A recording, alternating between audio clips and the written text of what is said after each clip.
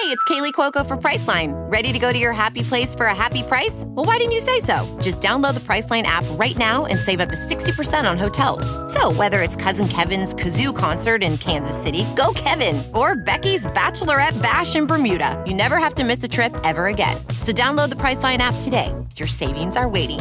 Go to your happy place for a happy price.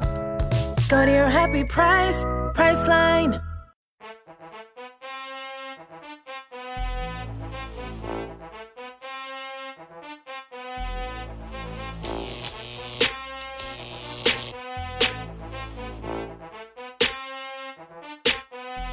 Flip up, then the cookie roll a whole halftime. Hit him with a chopper, breathe a last time. Flatline, beat the block down when I turn up the Alpine. Smoke a 3-5, sell a halftime at halftime. It's halftime, halftime. Switch, keep a little still by my belt line. Effing leave you with an outline. And you'll only see me at halftime. Welcome to the podcast formerly known as the Lot of Dudes Podcast, presented by Fourth and Dude, brought to you by EagleInsider.com and Armchair Media. Season 4, Episode 1. After a long summer break, we are officially back on the air. And I'll tell you what, we are in the middle of an absolute whirlwind right now. The fate of college football as we know it is hanging in the balance, and the likelihood of a season actually happening continues to change on an hourly basis. But one thing we do know is that the Boston College Eagles are ready to play, they want to play, and they're passing COVID tests left and right at a 100% clip. On today's episode, we'll try to cover it all, from the current state of college football, including the official cancellations by the Big Ten and the Pac-12, the new ACC schedule coming out, the Jerko-Gate saga finally coming to a conclusion, the Adazio situation going on in Colorado, and finally, most importantly, what to expect in Chestnut Hill this season, assuming there is one. Boys, that's a long list, to say the least, but we're definitely in uncharted territory. As of recording, like you said, Matt, Big Ten, Pac-12 postponed. There's a good chance even more gets announced by the time you guys are all listening to this. But for now, in this moment, Halfley and the gang are doing an amazing job controlling this virus, and we're about a month away from a scheduled Boston College football game, which is a very, very exciting thing. We got Sean Sylvia back with us again this week to talk a jam-packed off-season episode. But before we get to everything, just a quick word from our presenting sponsor, Bet Online. As sports keep coming back, so does your chance to bet on them with our exclusive wagering partner, betonline.ag. Major League Baseball and the NBA are in full swing. Hockey playoffs are electric every night, and there are no shortage of ways to get in on the action. BetOnline has all the odds, futures, and props for you to bet on. Also tune in as Floyd Money Mayweather joins the BetOnline team in a new segment called The Ice is Right, where he talks about his expensive and expansive jewelry collection. He'll give you the chance to win some great prizes and bet on the cost of his bling. Visit betonline.ag today to check out all the odds and up-to-date sports news. Don't forget to sign up and take advantage of all the welcome back to sports bonuses.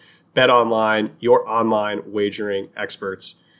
With that in mind, I guess let's just talk about the sports that we're going to hopefully be able to bet on this fall. Sean, what is your confidence that we'll be able to use BetOnline to make some money on the Eagles soon? We playing or what? I hope so. I absolutely think that the overall landscape right now is that we're not going to play, but I think that hopefully the SEC and the ACC can drive at least some sort of semblance of a season. Yeah, I completely agree. And I think just to be very clear from our perspective and the Fourth and Dude perspective, we are very aware of the dangers of the virus, taken it seriously. We've been all about the wear a mask for months now. Matt's married to a doctor, so he's basically a doctor. So we're in no way of the Clay Travis camp of it's just not a big deal. It's just the flu, play football, whatever. But with that said, there's absolutely a middle ground that we can do this safely and with uniformity. But, apparently the NCAA is just terrified of exploring any options. And I think BC is the perfect example. What is it, Matt, now? Back-to-back weeks of 164 tests and 0 positives? Let's just make Halfley the czar of NCAA medical science. That seems like the logical conclusion. You're seeing schools that have a good process in place, like BC obviously does. I think Notre Dame's done really well.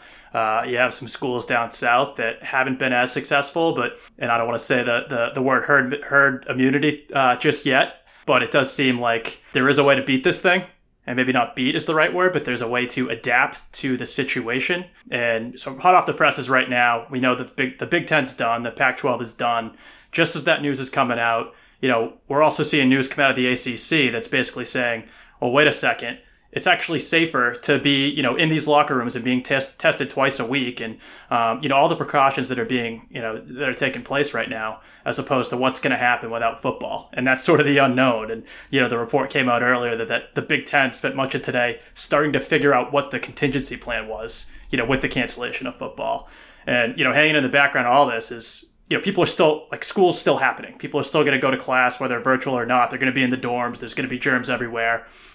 And, I think it just seems like a massive lack of leadership. And we're certainly, we want everyone to be safe. That's the priority. But to me, it's just, it's somewhat unfathomable that we're at this point. Like, this hasn't been coming for the last 6 months. Yeah, I agree. And Sean, I'd like to get your thoughts on my solution here. So I texted you, Matt, this the other day, but I think it kind of is the winner. Basically, you're doing testing multiple times a week before and after the games, and there's a certain threshold that you set for each school. And you say, all right, if you get above, pick whatever number you want. 5 kids are positive at a time. That's it. We're shutting you down, that school down for the season. I think what that does is put the responsibility essentially on the players to control what they can control, not be irresponsible, not be, going to bars that they don't need to be going to, whatever.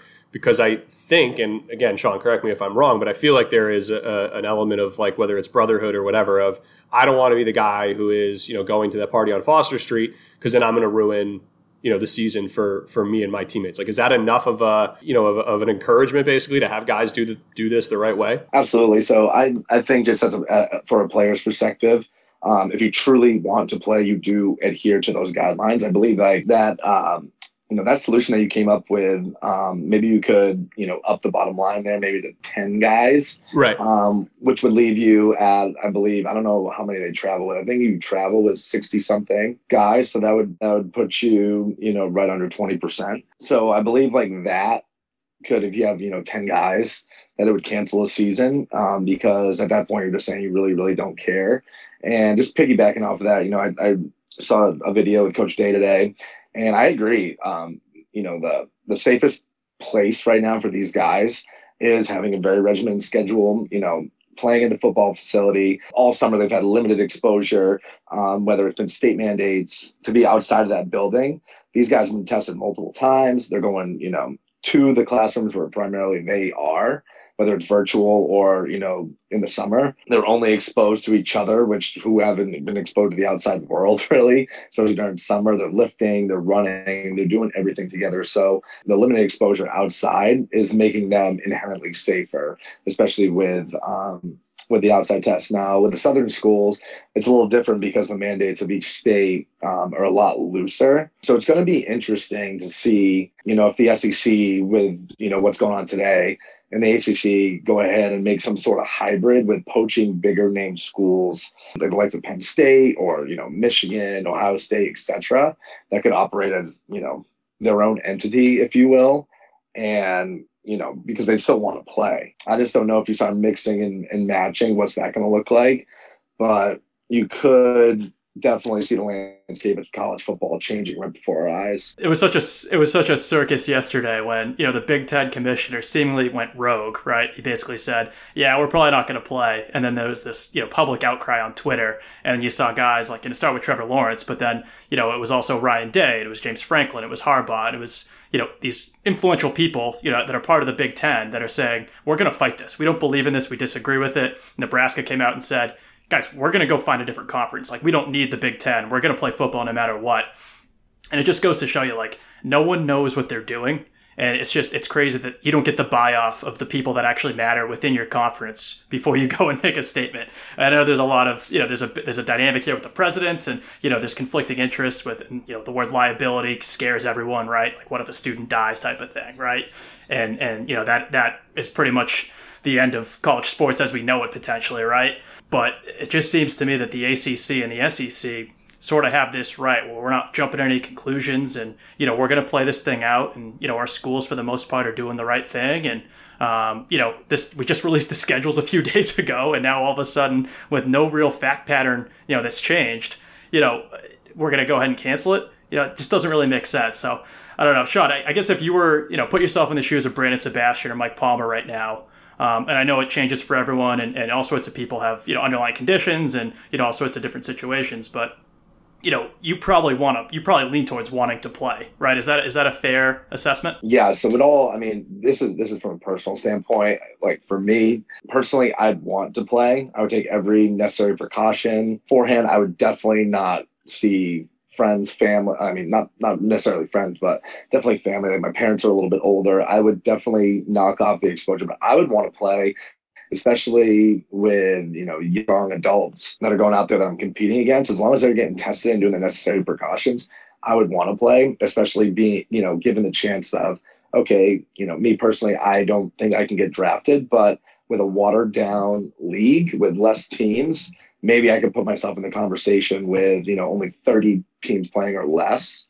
Maybe get in the conversation of getting drafted and making, sneaking in there and making that money. Inversely, I believe somebody like a Trevor Lawrence, Justin Fields, etc., they don't benefit of playing, because if you push it to the spring, you're making one season problem a 2-season problem, because you're going to go ahead and play in the spring and have this quick turnaround to get into OTAs and the draft and all that. Your body just can't take that. So it obviously depends on if you're a first round grade, if you're a junior going in, rising junior or, rising senior, if you're in that first round grade, I do not play. If I'm that person, if I'm a Trevor Lawrence, there's no way I am playing and compromising an injury or anything like that, putting myself at risk. If I'm a second or third rounder, I'm definitely playing, just because, for the simple fact I can sneak into the first round. If these guys opt out, I can show out and just absolutely go nuts and maybe get in that conversation and make a couple $1,000,000 more than I would if I was in the second or third round. Right. Yeah. And I think that makes a ton of sense. And like you said, the whole moving it to the spring season, the problem that comes with that, I think it's very clear then from the president's perspective, who are advocating for the spring postponement, is that it's really not a safety issue of the, student athletes. This is, really a liability issue. Like moving this to the spring and having 2 seasons in a year, I think will cause more, career-ending injuries and other, terrible things. But this is absolutely a liability issue. The optics of playing, if that were to result in, a severe illness, death of a student, God forbid, or a staffer, that would be crippling, like you said, Matt, to, college athletics as a whole. And it's a huge risk that the vast majority of schools who are, not necessarily in the football office are willing to take. So, again, like I said, I think you could very easily just implement a uniform, strict testing protocols, but the NCAA is clearly not, willing to step up here for whatever reason. So I foresee this being the Big 12 kind of being the swing vote. If they go the way of postponement, I think it will be really hard for just the ACC and the SEC to move forward. Again, unless, like we said, you get Ohio State and you get Michigan to kind of go rogue. But the reward is huge. On the other hand, if you're one of the 30 programs playing, you get that exposure. You get a whole new batch of fans, down to recruits paying attention. But, again, the risk of it all is where, Leahy and these other presidents might pull the plug. So, we'll see. My personal prediction is the season starts for BC, but it's shuttered within, a month and a half, just because we, break whatever kind of imaginary thresholds we want to say, whether it's a breakout of 1 or 2 teams. But I would be shocked if, even for both the ACC and the SEC, we actually run through a full season here. I think you're way more optimistic than I am. I agree. That's my optimistic guess. 100%. I can't see a world where it's just the ACC and the SEC and maybe the Big 12. I think it'd be really cool. It would suck, obviously, for the Big 10 and the Pac-12, and it would set them back years with, the revenue and, especially, I guess the big thing is, the optics, right? If something horrible happens in the SEC and the ACC, forge ahead, that is just awful. And terrible. I don't even know what happens at that point. But like you said, there's only 30 teams. It's kind of like how you and I got big into the Bundesliga when there was the only sport cooking. That's it's right. Like, you got to pick a team. Right. And I'm a big Dortmund guy. We also like I'm a Red Bull guy because I got a couple USA guys. I got a couple teams there, Matt. Yeah. Yep. You go with the USA guys, exactly. But anyway, there's only 30 teams. By the way, all you have to do to get ranked in the top 25 is beat out like Vandy and Arkansas and Syracuse and Duke and Georgia Tech. You're in. You're a ranked football team. I think this is honestly best case. I think all the focus is on BC. We might go to the Orange Bowl at coming in at 6-4. Hey, higher expectations. The Rose Bowl. If there's no Pac-12 and no Big 10, the Rose Bowl is up for grabs. I'll just say that much. It's a good point. Yeah, it would definitely help our recruiting. Getting some guys that we wouldn't get just because we, could definitely swing them to come to us because they would play And just seeing BC more week in and week out would just give them more, of an idea of what it even is. And I know, like, even in the Southeast, not a lot of people even know that BC plays in the ACC, sadly enough. So maybe getting them out there would be great. But as you guys alluded to, any sort of sickness or injury, death, anything like that, long-term effects. We had Eduardo Rodriguez from the Red Sox who got a heart condition from it. Young, strong guys are getting some long-term effects. That's also something to, put in there. But, there's a risk of tearing an ACL. There's a risk of doing that. So there's a lot of risk playing football in and of itself.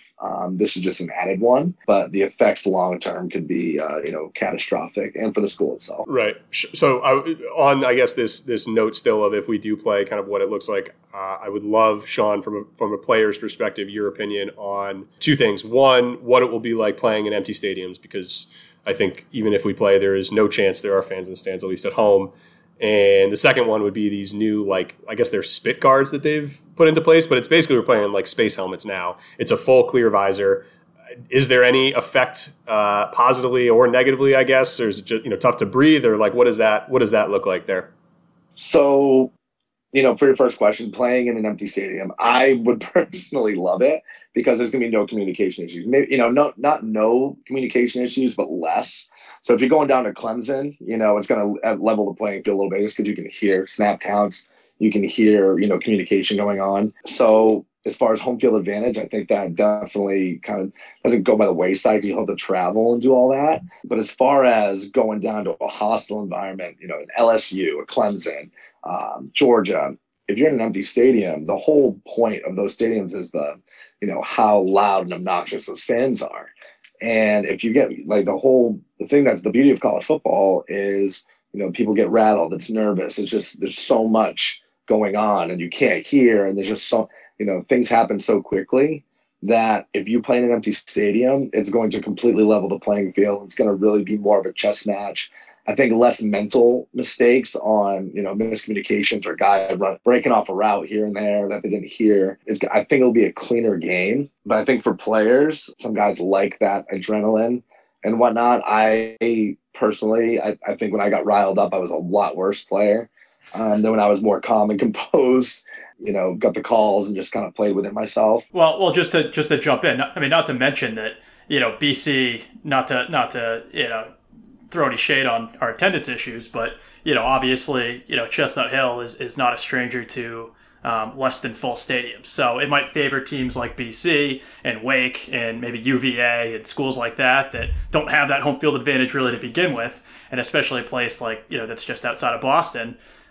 You get that weather, and maybe you don't have that adrenaline pumping and it doesn't warm you up, right? And crowd's not as raucous, so you come out sleepwalking a little bit. And I'm extrapolating here a bunch, but from my high school soccer days, which is not relevant at all to what we're talking about, but there's certainly potential there that this helps us more than it hurts us, for sure. Yeah. Oh yeah. So as far as visors, I know that I particularly didn't like visors because one, when it was really, really hot, sweat all over them, you had to constantly clean it, got really, really blurry. I just opted not to have one. I had one in high school just for aesthetics. I thought it looked cool, but I could not. I mean, it's hot. It's really humid. I cannot imagine going out there and wearing a shield over your face, where the bottom section.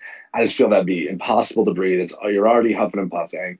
I wouldn't, for the life of me, I do not envy these guys out there right now, dog days of summer with a face shield on. It's just probably impossible to breathe. They're probably sucking wind out there, from an already different dynamic for their summer workouts. I don't imagine these guys are in any shape right now, and they definitely have to get acclimated to the helmets and wearing the pads and stuff. Adding that facial shield is definitely not going to be advantageous to your breathing and wind. Yeah, I think that makes sense. I mean, ultimately, at the end of the day, if we are lucky enough to get college football, I think there's going to be, I don't want to call it an asterisk because I actually think BC is going to have a good year, but this will not be a traditional setup by any means. But I guess with that, we can actually talk about possibility of looking ahead and what this squad will look like. So yeah, and I don't know if you want to kick it off on the transfer side of things. Yeah, and I can't wait for this whole episode to become obsolete before we even release it and this thing gets canceled. But let's go ahead and analyze some of the recent events as if there is going to be a football season. Let's stay positive. Why not? The first thing we should touch on that feels like it was a lifetime ago, but I think it was just last week, is the 8-month-long Phil Jerkovich saga. Jerkovic. I call him Jerkovich, Matt. I kind of do too, man. It's really hard, but officially it's Jerkovic. We'll call him Jerkovic do my best short. to it. Yeah, that works. So you guys all know the story. He transferred from Notre Dame sometime in mid-January. There was 8 months that went by, not a peep from the NCAA. No one knew what was going on. And, there's a few of us on social media that said, hey, guys, what the heck? At some point you guys should make a decision. There was a lot of conspiracy theories that turned out to be somewhat true if you believe my Notre Dame insider that Brian Kelly did actually have something to do with holding up the waiver. But anyway, that all ended last week. Phil Jerkovich officially approved, will be in the mix and will be able to compete for the starting quarterback job. Don't crown him. I like that. Don't crown him. Don't crown him the starter. All right. Hey, he's got to win the job. And Dalen, what's the other guy's name? Dalen Menard? Dalen Menard is an absolute stud. Yeah. Matt, we'll get into it. Matt Valech, it's a talented QB room. There's a lot of weapons. Sam Johnson. So he's going to compete. He's not going to be anointed the starter, although reports early look pretty good. But anyway, let's just get into how ridiculous the waiver process is. I think there's no surprise there. I think we all know that the waiver process is going to become obsolete probably as soon as next year. There's going to be a one-time transfer rule in effect. And as I mentioned, Brian Kelly is just the worst person alive. I mean, you contrast what he did, allegedly holding up the waiver, compared to what Ryan Day did with Jalen Gill, who did everything he could, by all accounts, to expedite Gill's waiver. And, it was a couple months, right, as opposed to the 8-month process. So just incompetence by the NCAA, Brian Kelly doing Brian Kelly stuff. But the point is, Jerk is freed, and we have what could be a very, very good quarterback.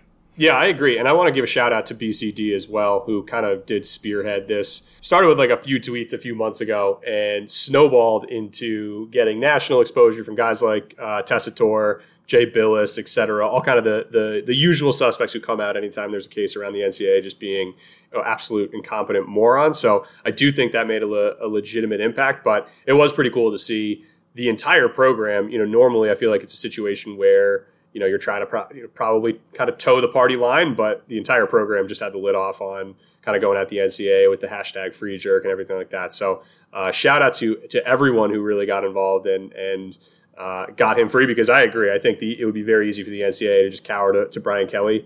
Terrible guy, Brian Kelly. And, but fortunately we made enough noise that we now have a very legitimate quarterback added to our QB room. I'm gonna play a little bad cop here. I mean, if you're Brian Kelly, are you gonna let a high four-star recruit with that skill set easily just walk away from your program to an on-paper rival? And how would that look for him, playing him this year, if we indeed get to play him, going in there and him, having some chip on his shoulder and we go beat. So, I mean, as a Notre Dame alum, I mean, I would want Coach Kelly to do everything in his power not to just hand over a star quarterback to, their rival. It's funny you say that, because I always think, and it's fun to dump on Brian Kelly for all sorts of reasons. But if the shoe was on the other foot, I would say, screw that. We're not helping Notre Dame, get Anthony Brown, right? Or something ridiculous like that. Yeah. We should do everything in our power as part of the rivalry or whatever. So it is funny when you think of it from that lens. But in the meantime, screw Notre Dame and they're the worst. But there is an element, too, that, like, if I'm Brian Kelly, like, you have to be kind of terrified that he comes out and lights it up, right? Like, because then if I'm a Notre Dame fan, why did I let this guy – I mean, like, I would love to think it's at this level, but let's assume it's probably not going to be. But if you're Joe Burrow and you let Joe Burrow walk away, like, how dumb do you feel as a head coach to say, I had him literally in my quarterback room and I let him walk to a national championship and a Heisman and everything else? So the ceiling is high for Jerko, but even if he just is like a very competent ACC quarterback, I mean, Notre Dame, I think, is certainly not without – kind of bad quarterbacks here and there. So it is a little bit of a big risk, and I kind of am with you. I understand why he would do it, but at least from everything we read, it is like so far against the grain to in any way hold up these transfers if you're a coach. Again, like Ryan Day sticking his neck out for Jalen Gill is apparently like the norm. Like that's just what coaches are supposed to do. So again, I don't need any more reasons to despise everything about Brian Kelly, but it is nice to have another one on the pile. Yeah, I think we're just happy that, and not to make any Brian Kelly murder jokes, but we're just happy that alleged. Yeah, I won't even go any further than that. Just don't even go into it. I will say, it puts all the pressure on Ian Book when he comes to Chestnut Hill to outperform his backup, who now has just everything to play for, and will be, if that's the one game he shows up for, it will be that one game, right? That's going to be the most heartbreaking. When the season gets canceled, that's going to be the most heartbreaking game that we're going to lose, because that would be absolutely amazing. Like, especially if this was under normal times and you could have a full stadium, but this whole storyline would be like stuff they write College Game Day, skits about. So, Sean, let me ask you this. So obviously he's brand new to the team, and he didn't have the benefit of very many reps in spring practice, right? It was only a couple. What is the process like for a quarterback to come in and get reps with the first team offense? And I know it's a new coach, so it's probably a little bit different from, Dennis Grissel knowing the offense, right? Because he's also starting from scratch pretty much. But how much stock do you put into Grissel having chemistry with the receivers? And everyone shut up about his numbers. His numbers are what they are, but his numbers, he's a lot better than his numbers last year. I don't want to hear it. I'll say this, if you normalize, and this is a hot take, if you normalize Denny Grissel's numbers from last year, he's a top 5 ACC quarterback. Hold on. Don't do this. Denny Grissel has familiarity. He's got some intangibles. He's got all sorts of things. Jerkovich is brand new. They only have a month to prep for the season. Is there a chance that Jericho won't be able to pick up the offense in time, or how does that work? They're both brand new. I mean, they have a new offensive coordinator, so the old system is not even in place. So everything is pretty much a level playing field. Mm-hmm. I mean, the rapport with the receivers for Grissel, it pretty much doesn't mean anything, because all the timing going on with the new offense is going to be totally different from this run-heavy, play-action, deep ball type thing. I think, from my understanding, it's going to be more of a pro style. It's going to be more balanced. Well, we hope it's more balanced. We don't have, 12 guys in the box again, even the coach in the box. And it's just like, so for me, we only had one guy come in that was a new quarterback, and that was Tyler Murphy.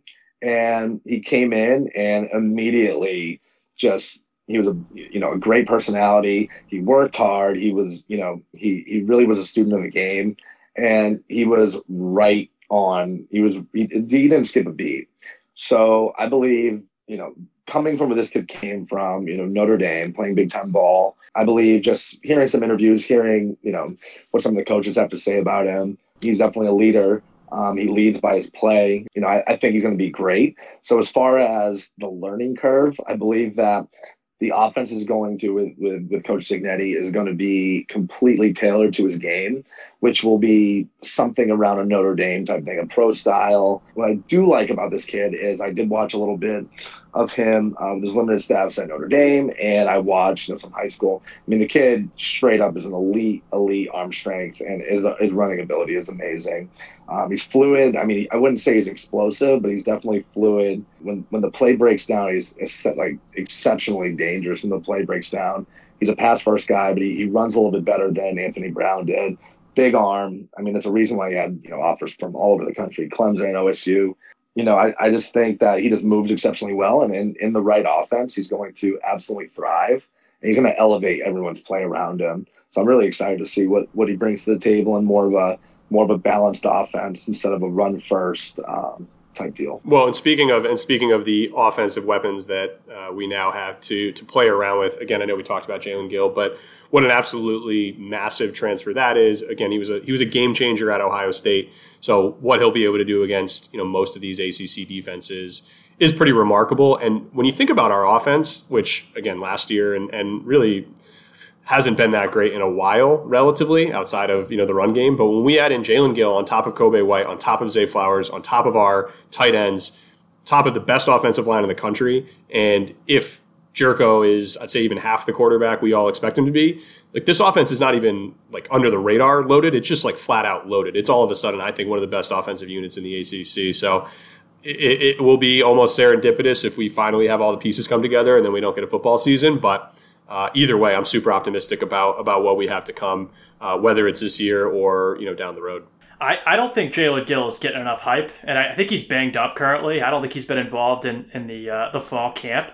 I think he's getting through an injury. But we're going to look back on this and we're going to be like, holy cow, this is one of the most impactful transfers we've had in a while. And it's not a position that we usually get a guy that's like a Percy Harvin type, right? We usually get the Rich Gannells and the Amadons who, are certainly studs, don't get me wrong. But, these pure athletes, they don't come to BC. It doesn't happen, right? And so I'm interested to see where they're going to line him up. Obviously, like you said, we got Zay, who's showing out in camp. We got Kobe, who's got the most reliable hands in the ACC.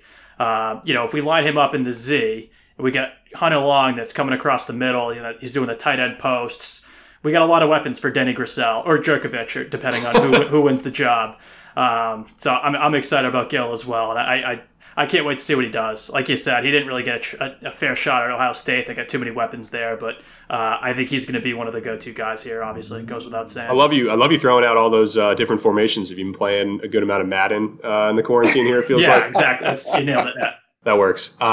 So moving just quickly into the recruiting side of it, it's not a surprise that Hafley continues to light it up, especially on the defensive side of the ball. There's been a number of big recruits that we've gotten over, Power Five, seemingly left and right pretty much every day at this point. But the obvious cornerstone so far is Clinton Burton Jr., who was committed to Florida. Hafley flipped him, and immediately, according to ESPN, is BC's highest recruit ever. I feel like that's throwing some shade to Brian Toll, but I don't know, maybe like the ESPN ratings weren't back by then. But I had Sean a tweet would love prepared to shut ESPN up, and they corrected it shortly thereafter. They've only been keeping those stats since like 2012 or something, or maybe 2008. But okay. Brian Toll was a better recruit. Don't get me wrong. Toll would be for sure, right? I guess who else would we have? Who else would we have? I guess that would beat that. Toll would. He has to be number one, right? Yeah, it's on 24/7. At least in the modern era. But yeah, Toll by far is the biggest. But he's the biggest since Toll, so it's obviously high praise. Sean, I guess from you being the only one who's played high level football, period, let alone. Hey. No offense, Matt.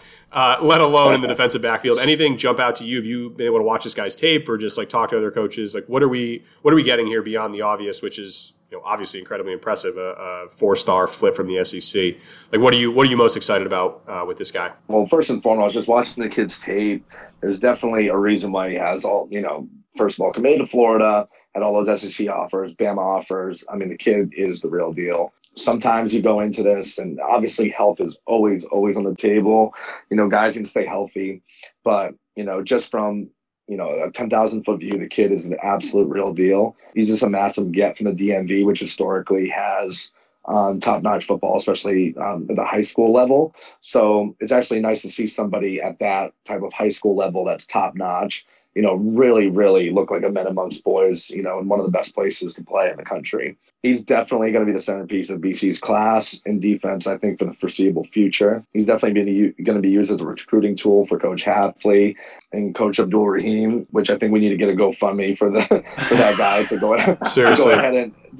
ahead and retain him, because he's been doing, him and Hafley together are just absolutely stalwarts at recruiting, and he's been a proven guy that can go ahead and at least close on these guys, and he's proven that he can close those deals. And actually, there's a fellow 4-star, this guy Damon David from the same area. He's also a 4-star, and I wouldn't be surprised if BC's in on that. I know he made the last few, but Oklahoma just had a couple of commits.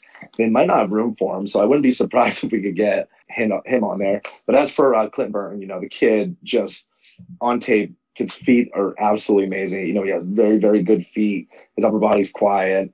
His fundamentals are just absolutely very, very polished for someone coming out of high school. He breaks on the ball really, really well. He doesn't take any false steps. What I loved about him is his instincts and ball skills are really good. I know he could have played some balls in, deep in the air a little bit better, but as far as in phase with receivers, I didn't really see any receivers running by him. His hips are real fluid. I also love, especially with kids that size. I mean, he has good height, but he is a little bit on the lighter side. He can fly. But what I really, really loved about him as well is his physicality in the run game for a smaller guy. There's room to grow there in the weight room. I think being in a college weight room is going to help him. But I just think that he does very, very well in the run game. He controls blockers. He sheds blocks really well, and he's very, very aggressive and ferocious tackling. I think he's going to be a guy that is going to be playing really, really early. I think he's a day one starter. I mean, all things the same with no injuries. If not, if we really have that good a depth at the defensive back, there's definitely going to be room for him in some package type deals, whether it's covering, a Z and moving a bigger DB, maybe inside or something. But there's going to be room for him, I think, day one. And just judging by what I saw on tape, I think he could be a guy that plays on Sundays. It's funny because I don't obviously have the keen eye that you do. I watched his tape, and I don't want to say like I didn't get it. Obviously, he's a stud. He's got all the measurables and all that, and it's almost effortless what he does in coverage. And I think the other thing too is like in high school, I'm sure that his receivers weren't getting the ball an awful lot, so I don't think there was a lot of tape to judge him on. But I think it's pretty clear that he's a stud, and I think it's a testament to Hafley. And obviously, this doesn't happen without Hafley and the Okudah and Damon Arnett effect of those guys going early in the first round, and it's Abdurrahim as well. I mean, he's proven to be obviously one of the key assistant coach that came along. So if we can keep this going, it'll be interesting to see what happens with Brandon Sebastian this year, right? Can Hafley elevate him so that he's in the elite echelon of ACC defensive backs, right? And if he can keep that going, then this will continue to be a pipeline. Not that it already isn't. I mean, the recruits that we have in the deep back position are nuts for the next 3 years, it seems like. But it's great that we're getting back to DBU, and I think it's far past what we were under even Coach Camp and beyond. So if that's a position that we're good and we're all set with for the long term, obviously we saw this past season what happens when you don't have that figured out, right? And so definitely exciting. You touched on recruiting, Matt. That was obviously the big one. There was another one, Jalen Williams, who was another cornerback who held a Texas offer. We just locked him in this week. There was also a trio of Catholic Memorial guys that committed to the class of 2023. So clearly Hafley's building that fence around Massachusetts. That's great to see. And, overall we're in the 37, 38 range overall. Top 40, yeah. Which is a great place for us to be and uncharted waters for us over at least the last decade.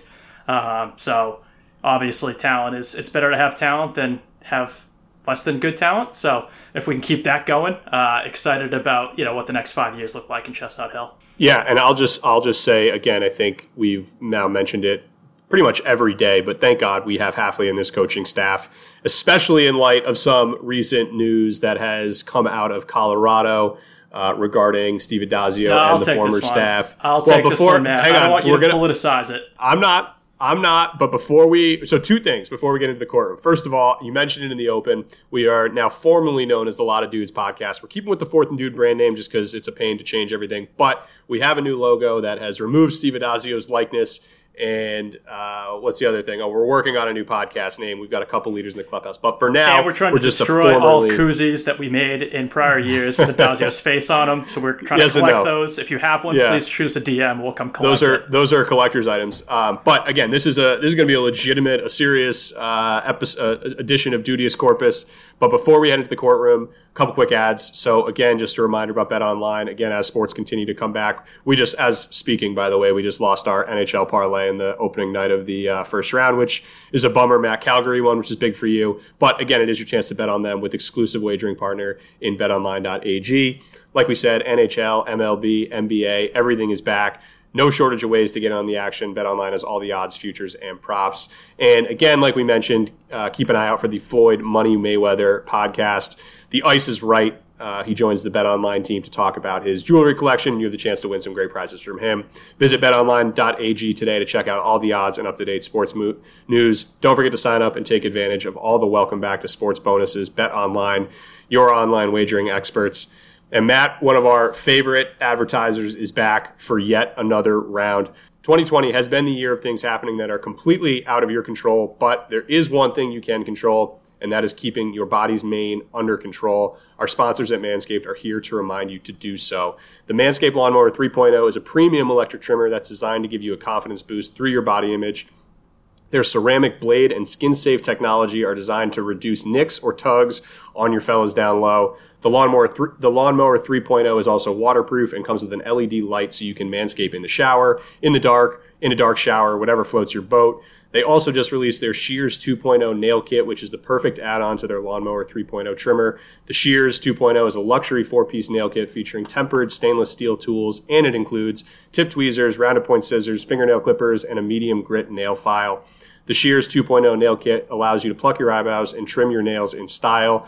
On their website, you'll also find the crop preserver, an anti-chafing ball deodorant and moisturizer. This will help you tame that summer swamp ass with natural hydrators and antioxidants. Matt, I know that's big for you. You'll also find the crop reviver, a testy toner that's like having cologne that is designed for your boys. Matt, we won't judge you if we catch you sniffing yourself in public. Go to manscaped.com, check out some of these life-changing products. Listeners of the show will get 20% off and free shipping with the code armchair at manscaped.com. That's 20% off, free shipping at manscaped.com. Use the code armchair. It's time to grab 2020 by the horns by shaving that front trunk. Matt, it's so good to have them back, but I think with that, any comments before we get into the courtroom? It's a heck of a segue for Manscaped, which is the ultimate tools for guys being dudes. We're going to talk about the head dude right now, and let's go into the courtroom for a special edition, Dudius Corpus Stephen Adazio edition.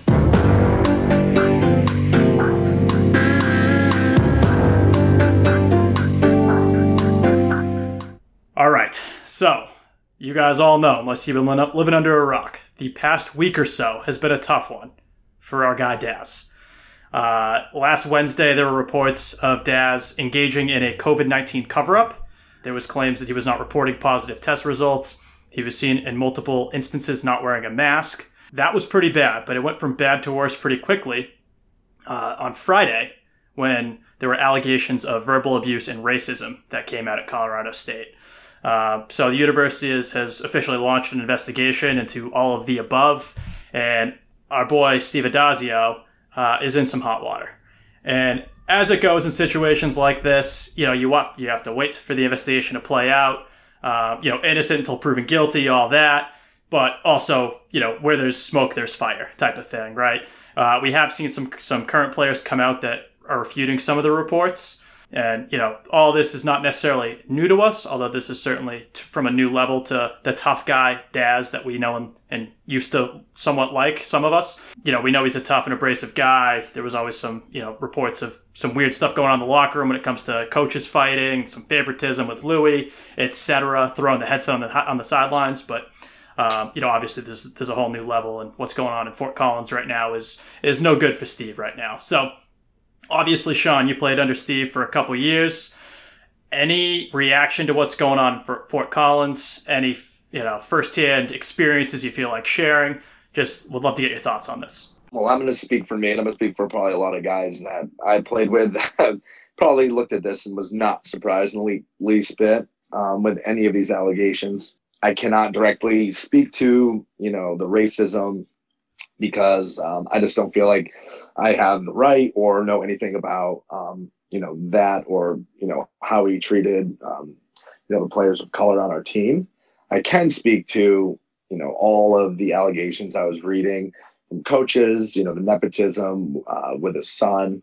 I can speak to that, and all the allegations that I saw with the quotes from staff, from players, it just seemed to be a little, eerily similar to how it was at the Heights.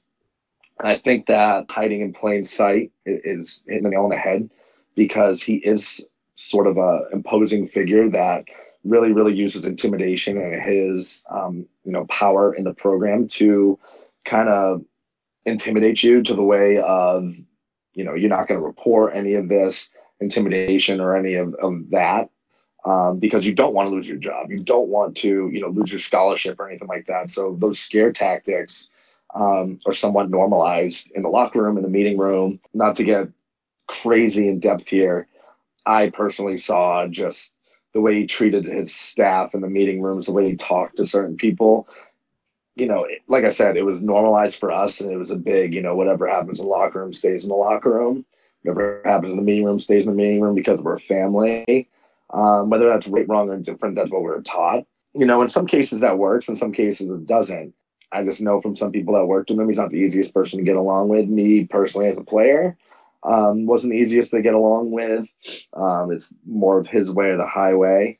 I was involved actually with, the Josh Kai situation where, we were left tickets at a game, And, from will call, and, we weren't allowed to the stadium because of some things that some players, spoke up about, that we felt passionate about. And it was former players too. Just didn't really invite the alumni back as much as, on the flip side, Halfley, holding his conferences saying, hey, you guys are always welcome back. We need more engagement with former players. We need to get that back versus, it was the opposite. If he liked you and if you were a yes man and agreed with everything that he did, whether it was through scare tactics, intimidation, whether it was through any of those tactics, some people were just flat out scared to do anything and, and kind of had their voice in silence a little bit. So are these allegations true? I have no idea, but I'm going to go ahead and say that some of the things that were quoted from staffers, some of the things that were quoted from some of the players, whether it's right, wrong, or indifferent, I personally I'm not surprised that those are happening, and it sounds very eerily similar to what happened on the Heights. Yeah, I'll say that my main takeaway here, especially with the COVID stuff, when he's basically saying, whatever, behind the scenes, it's not really a big deal. We'll be fine. Don't wear a mask or whatever. It was eerily reminiscent, if you guys remember his thoughts on the solar eclipse, I think 2 years ago. I don't have the official quote here, but it was something along the lines of like, I'm going to stare right at it. If it's so dangerous, why don't all the animals who don't know any better to look at it just drop dead when they look up in the sky? And I think that was a bit of a watershed moment when it came to Stevie Science. And at that point, I think we should have dropped all of our even expectations that he would even remotely be able to handle a pandemic with any amount of decency. But I mean, I'll be clear. It does seem that, again, like you said, Matt, where there's smoke, there's fire. And the whole media darling image that he did curate, and maybe just because he had a couple good relationships with the ESPN guys or whatever, but people love talking about, he's just being the dude or going out to eat in the North End was always their segment on like the ACC game day show. It does seem like now that is starting to fade pretty quickly, and everyone at a minimum is acknowledging that he is, at best case, an equal opportunity asshole. So it is a little bit interesting how much has changed really from the time he got the job to now. But I think with the Mountain West canceling football, it is kind of teeing them up and just giving them an easy excuse to be like, all right, look, you're just never going to coach a game here and let's move on. Right. And there's a lot of Daz defenders that used to be out there who are going to remain nameless that used to say. Did those Daz defenders also think last year's defense was the best defense in the history of Boston College? Well, I just want to know what the Venn diagram looks like. That was after the Virginia Tech game. But, and Sean and I, we spoke about this offline, right, where it's like, all right, all college football coaches, especially the successful ones, are to some degree kind of an asshole, right? You talk about Nick Saban, you talk about Bill Belichick, and, you go down the list. A lot of these guys are wired a little bit differently. They don't do the social stuff, right? And maybe don't come off as well to the media as they should. And so I kind of brought that up just playing devil's advocate. It's like, yeah, Steve, obviously he had a rough relationship with the media for, most of the time he was in Chestnut Hill. But it seemed like from the celebrations in the locker rooms after the big wins, right, becoming bowl eligible after USC, it seemed like the players really liked him, and he had, he was kind of this O-line whisperer, and you maybe didn't get him all the time, but he had a way of how players, sort of loved him. It seemed like you could kind of make that argument if you were stretching a little bit, and you let me know that wasn't really the case. It's sort of a different brand of asshole, right? So I'll get off my horse on Steve Adazio. I don't have all the facts here, but it'll be interesting to see what happens when the investigation does come out, and we'll see what happens with that. But he's probably done in Fort Collins and potentially in coaching altogether. Yeah, to bring it back to the courtroom, I will say again, the jury is out on the official allegations, just because, again, like you said, it is too soon, and there have been some differing reports, but in the court of public opinion, he is 100% guilty. And I think that, frankly, yeah, like you said, is enough to end his career in coaching for sure. And even dent, I would say, potentially his career in media, which I think even at his worst days in Boston College, we all were like, well, regardless of what happens in football, he's going to be, a job as an analyst on the marquee ACC on ESPN game starting, next week. So definitely interesting times. I think we clearly made the right choice to move on when we did. Yeah, he's just the type of guy that thinks he's just straight up tougher than COVID. So like, right, completely. I just think that I can just picture him going out there without a mask and just like sticking his chin out, say he wants to fight COVID. If you don't, if you have symptoms and stuff, you're just not tough enough. I can just see him doing that. Now, to call him a racist or anything like that, I don't have a mouthpiece for that. But, as far as being insensitive, intimidating and insulting, not only players, but, staff itself, definitely, he's definitely speaking to that, because he definitely is all those things. And it's just one of those things as he's the head coach. And, if you want to play, you have to, stand down and just kind of take it. So, hopefully the investigation, comes out with some sort of, verdict, if you will. But I just don't think it looks good over there. I agree. All right. Well, let's put the past in the past, and let's focus on what's new, and that is Coach Hafley and the Eagles. And we got a couple topics left to cover. We got fall camp starting up, as well as the schedule that came out in the ACC. But let's start with some of the news that's come out in fall camp. Obviously, that started up Thursday of last week. As of today, which is we're recording Tuesday night, they have 5 practices under their belt. These practices have been closed to the media, but BC, Jason Baum, shout out. They've done a great job putting together these cool post-practice reports where you can see. They're kind of like these pop-up books. That's what I call them. I don't know. That's a great comparison. I've been looking for the word. That's it right there. You scroll down and someone, Zay Flowers jumps out at you, right? And you can see, the lines blocking and all that. It feels like you're there, kind of. But, we are seeing some early reports of who's impressing. And it's the usual suspect. It is guys like Zay Flowers who, is catching these bombs every day from Denny Grissel, and I guess Jerkovic too. I'm just kidding. All the quarterbacks are playing well.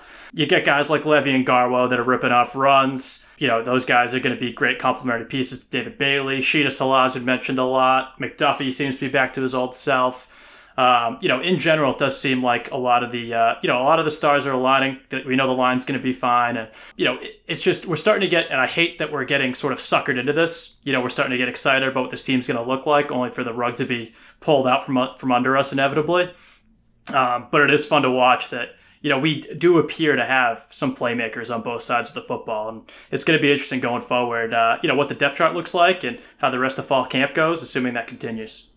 Yeah, I just want to. I have nothing really to add here because I think it's been pretty optimistic. But I do want to just echo your call that Nantucket Bomb and all of the guys on the creative team give these guys a raise. Like the difference in content that's coming out from the BC football accounts and just like all the general BC Eagles accounts from now, even from like 2-3 years ago, is night and day. Like it's big time. And Sean, I know you mentioned the last time we were on, but like that's stuff that like recruits care about. But also just as fans, it's like awesome to see. So love what those guys are doing. Hope this continues. But you're absolutely right, Matt. We have our hopes way too high, and the reality is that we'll be lucky if we get a season. But if we do, this is a national championship winning offense. That's kind of where I'll leave that for now. Yeah, I definitely think on the first time in a long time, we're just excited about the offense and like the pieces they have. Usually, it's kind of spearheaded by the defense and what we have there. What's really, really, really making me excited about this is I feel like, outside of the starting 11 on both sides, I'm feeling like we're getting a sense of some depth, which for the past, 15 years, maybe even back to, getting closer to the early 2000s, and I'm looking at the 03 to 07 teams with Matt Ryan. I mean, those teams were loaded, but they were loaded even in the 2 deep, even 3 deep. I'm starting to get that feel again. I might have some delusions of grandeur on that, like you guys said, but I just really feel that even outside of our first running back, we have a couple on there. Then we have a quarterback competition finally. We have an O-line that, on paper, looks to be one of the better O-lines in all of college football. The offensive side of the ball is very, very exciting to me. And I think it's the first time that it's been that way in a long time at BC. But what's really making me excited, like I said, is just the depth that we have that, if Zay Flowers goes down, God forbid, maybe Jalen and Kobe can handle the load, get Hunter Long involved. We're not going to be crippled if somebody goes down because I feel like we just have a little bit more pieces that can be, serviceable, if not, maybe get a young guy that, comes out of his shell and plays. And then we have, for the next year, even more depth and just challenge those people. So I'm just really excited. I mean, I hope I don't get a Cleveland Browns of last year type exactly type deal on paper. But, guys, I just think we're going to be really, really dangerous. And I just think it all starts from, the defense, obviously, but the offense, I feel like it's the first time in a long time that we can get excited about them. Well, and hopefully everyone can stay healthy. Right. Iron sharpens iron, I think is how it's supposed to go, right? I mean, if you have a good offense, and Brandon Sebastian had a really good post-practice quote on this, where he's basically like, we have a really solid offense. It's a great offensive line. We got, really solid quarterbacks and skill players back there. And, we're starting to throw the ball around, and that's making us better as a defense, right? Kind of firing a shot at Daz. I don't know what the practice was like, if it was just, halfback dives up the middle, right? I mean, hey, our linebackers were great because they were just stacking the box against AJ, so that was kind of the extent of it, I think. Exactly. But Brady Sebastian, he would say, for the first time, we're finally getting a chance to see some live reps in the throw game, right? And, it's one of those things where the better offense you have, that's who you're going up against every day in practice. That's going to make you better, as I'm sure you can allude to, trying to tackle Tyler Murphy or, Hillman. Who else was there in your day? It was Andre Williams. Miles Willis. Andre Williams. Well, Andre Williams. Miles Willis. Even like Taj Kimball used to be really, really shifty. Deuce Finch. All those guys. Amidon. Is that Amidon is Swagger. Yeah, don't sleep on those guys. Amidon, Shaq Phillips twice. Mm-hmm. Yeah, right. Special teams the second time around. A guy, my roommate, Bobby Swagger, who would have been a guy if, he didn't get injured. He was probably the best receiver we had. It was just really, really sad what happened to him in his career. But, what a great kid. I really think he would have been an absolutely astronomical receiver if he could have stayed healthy, and been a guy that could have played on Sundays for sure. But yeah, the practices, it makes all the difference. If these guys, no normal team runs, 10 guys on the line and running outside zone and guts and all that all practice. That's what we were going against. We were just getting pounded all practice. Coach Signetti's going out there and tossing the rock around. It's going to make everybody better. It's going to make, the pass rushers better. It's going to make the linebackers force to cover instead of just banging their heads.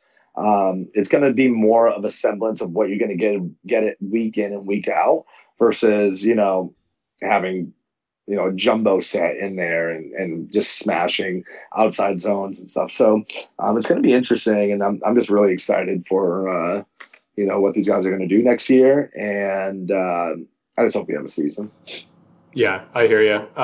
Speaking of the season, again, we're running out of time, but we definitely want to run through the schedule release. So I'll give my thoughts first. Matt, I'll save. I know you've got quite a rant that you've been talking with us about on the Irish, so I will save that for you. But my thoughts just kind of off the bat here is that this is a really nice schedule that works out well for us and is not nearly as terrifying as I think a lot of people thought it would be when we originally said, okay, 10 ACC games or the +1 or whatever. So assuming we can fill out our +1 with I'll call it a winnable game, something like Ohio, whether that's, I think, Air Force or one of the other service academies. Navy would be tough, but, Army, or even if we go, diving for some other Power 5 teams that have canceled their program, even if it's in Nebraska or something like that.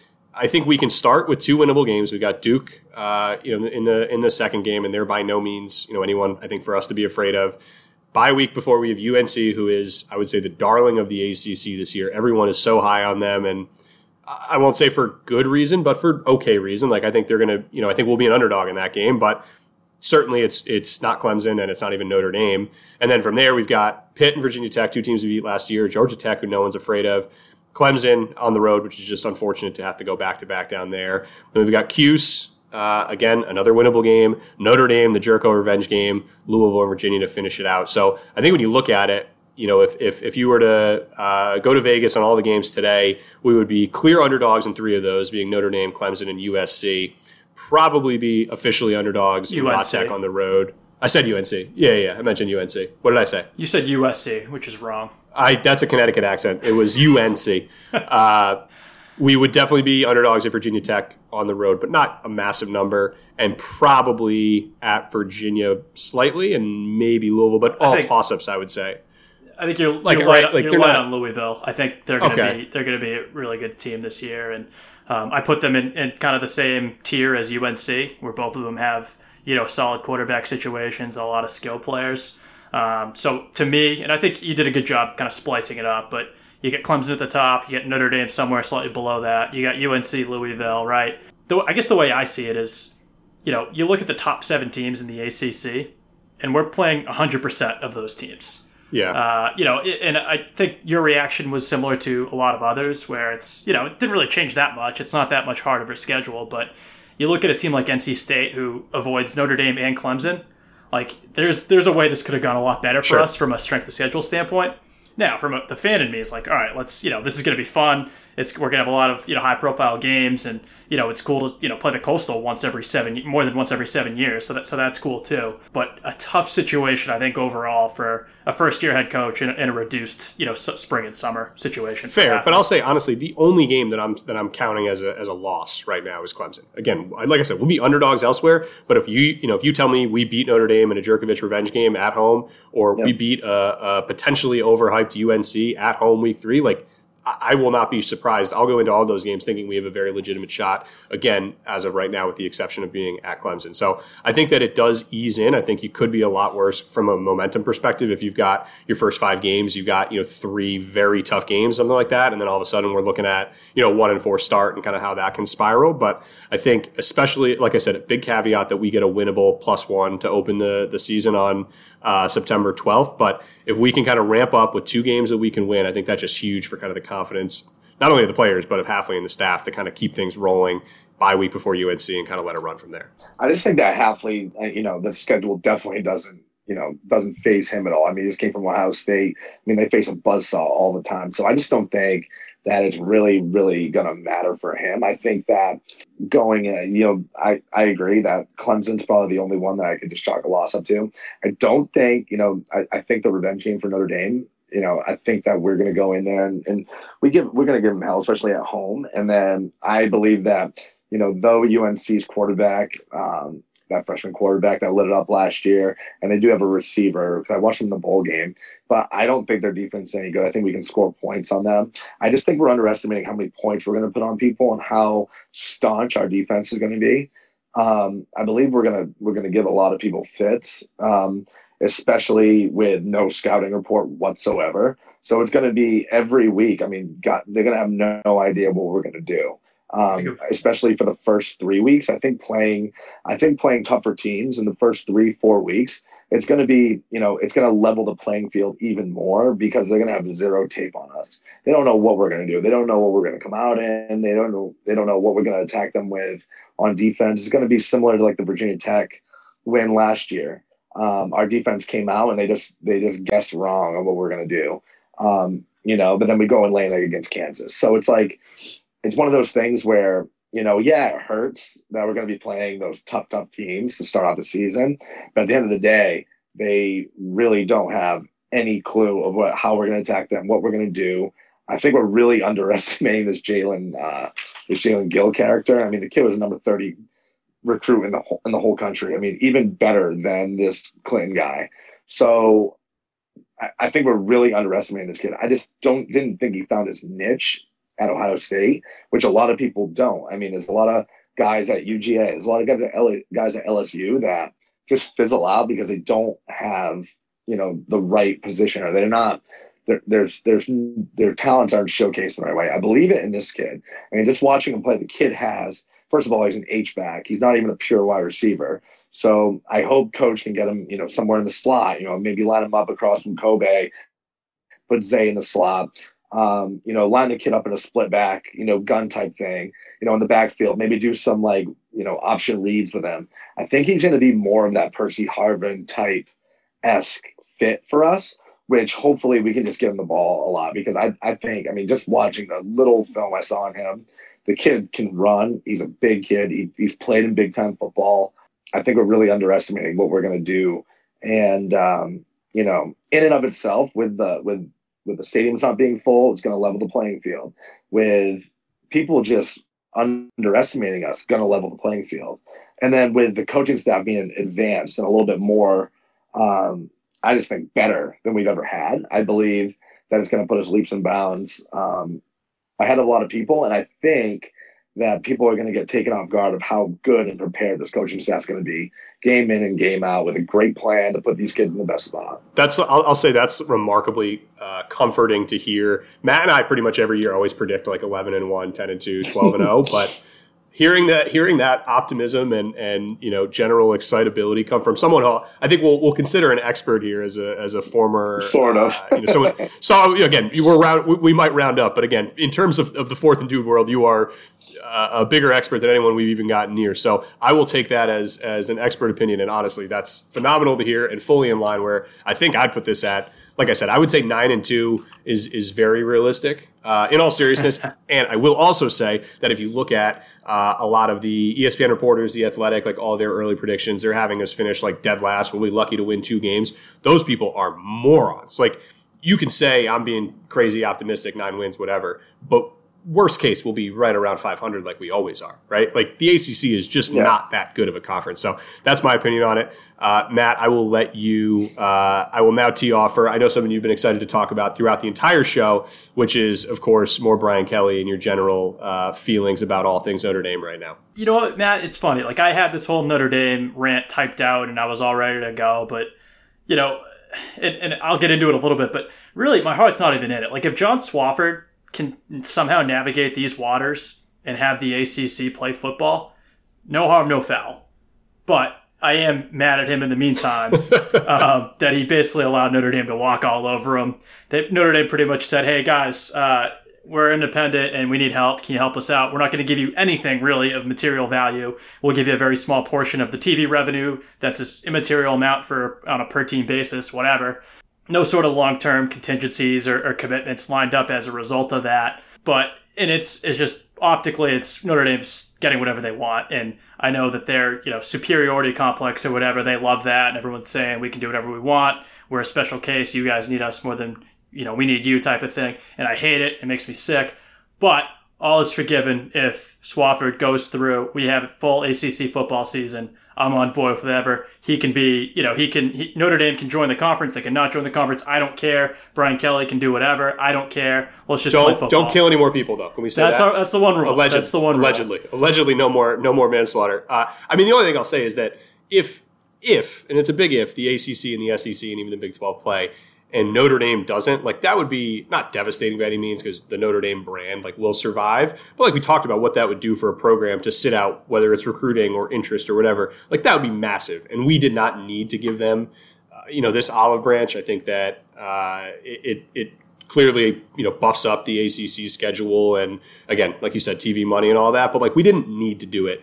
If we're playing football and we're one of 30 teams playing football, like that's enough for the TV revenue and for the general excitement of the season. So I agree overall that the bottom line is if it helps us get football, great, but it is unnecessary. And it's just I hate Notre Dame. It's annoying. Like we had leverage, we didn't use it. We being the ACC, and just but at the end of the day, like, why would you keep them out? I mean, it's only going to strengthen. It's going to give us more credibility as a whole conference, which the conference is, for lack of a better word, been the shitter the past couple of years besides Clemson. But it was more. This was more our chance. This was more our chance to get them in. I feel like, right? Like, this was our chance to be like, look, you guys want to play? We need a commitment, and now you're the ACC. It's just bad optics. It's like we're going to throw them a life raft. They're going to give us nothing in return, and they're going to walk all over us. That's all it is. I agree that I'm glad we're playing them, and it'd be great to have them long term. I'm just pissed they can do whatever they want. It's more the fans. The fans that you meet in the tailgate lots that, didn't, it's annoying. That's more. It definitely is, but maybe that could be restructured after the season if they get a season, because there's no way to get into the college football playoff without playing in that conference. It's just playing independently if they went independent and if they just wanted to pick SEC teams or something, there's no way they're getting into it. They already have kind of a blemished college football appearance, persona about them. I think that after this, like maybe, like you said, the life raft, I think maybe after, if they just wanted to join our conference, it would just be better for the conference and better for us to go ahead and beat them every year. Yeah, there is that element too, that if they talk all the time about how it's such a hard strength of schedule when they're not in a conference, and like everyone else is like, well, if you guys were in a conference, you'd get destroyed. Yeah. If they can go like 7-4 this year or worse, that would just be so sweet to shut up all of the Notre Dame fans who just are all about like the brand. So there is a risk there from their perspective and a potential reward on our side. But I think, again, with the ACC being as bad as it is, they have Clemson, right? Clemson's on their card? Yeah, they didn't make it. Right. They didn't make it a free path forward for Notre Dame, which is good, right? They still have to beat some of the big dogs. So I just really don't want to see them in the ACC championship game. Yeah. So we'll see, but I agree. If we can even give them 4 or 5 losses, that would almost be worth it in entirety. Yeah. So we'll see. Breaking news hot off the press that may help a little bit. It sounds like the Big 12 is interested in playing football. That is big for the ACC and the SEC as the swing vote that you mentioned earlier. Again, this is probably going to be not relevant when this goes to press time, when we actually post this to the feed. But as of now, we're playing football as far as we know, and that's all that matters at this point. All right, we'll keep rolling. And by the way, the Blue Jackets and Lightning are about to finish up the 4th overtime. So the Bruins might not play till the Bruins literally might not start playing till 1 o'clock tonight. So could be a late one. Good news is that gives me more time to edit it and we can get it out this morning or this coming morning. And all of this information that we've discussed will still be relevant. So anything else that we want to add, Matt, or do we want to wrap it up? I think we covered a lot of ground there, folks. And like we said, we got more episodes coming as long as the season's still in existence. We do want to break down the depth chart. We want to do a more detailed dive into the schedule and break down each opponent and put some season predictions together. So all that will be forthcoming in the coming weeks. So stay tuned for that. Yeah, I mean, like we said at the open, there is so much changing every minute. But for now, we have BC football to look forward to. And all we can hope is that it stays that way and everyone continues to stay healthy and do the right things like Halfley & Co. has been leading so far. Thanks again to our sponsors, BetOnline, Manscaped, as well as the guys over at Eagle Insiders. They're keeping us fully up to date on the constant news cycle on top of their nonstop recruiting coverage. They're an absolute must subscribe for any BC fans out there. I think it's like $10 a month, and it's, I would say, in terms of all of my monthly subscriptions, probably the best value I get. So definitely give them a look. As always, follow us on Twitter and Instagram at 4th and Dude. I say this every show. One of these times we're going to start doing more Instagram content. We're just not there yet. But for now, our Twitter's pumping out. You and I are kind of dinosaurs in the social media game. Sean should probably take over. Sean's a big Instagram guy, so we might have to hand the keys. I can take over the Instagram. I can get that going. Yeah, we might have to hand over the keys because we've been saying now for 3 years to follow us on Instagram. Yeah. We'll have more stuff coming, so we'll see what comes there. But thanks again for listening. Hopefully, all of this information is still relevant by the time you guys did listen. But tell you what, boys, fingers crossed, we're talking again soon, and we still have a season to discuss. So, Sean, thanks as always for joining, and let's hope for the best. Get in, folks.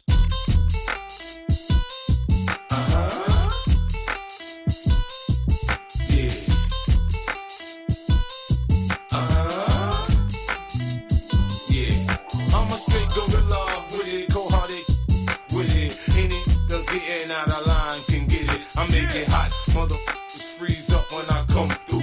10:32, my snuff. I might smile and say what's up, but I don't with you.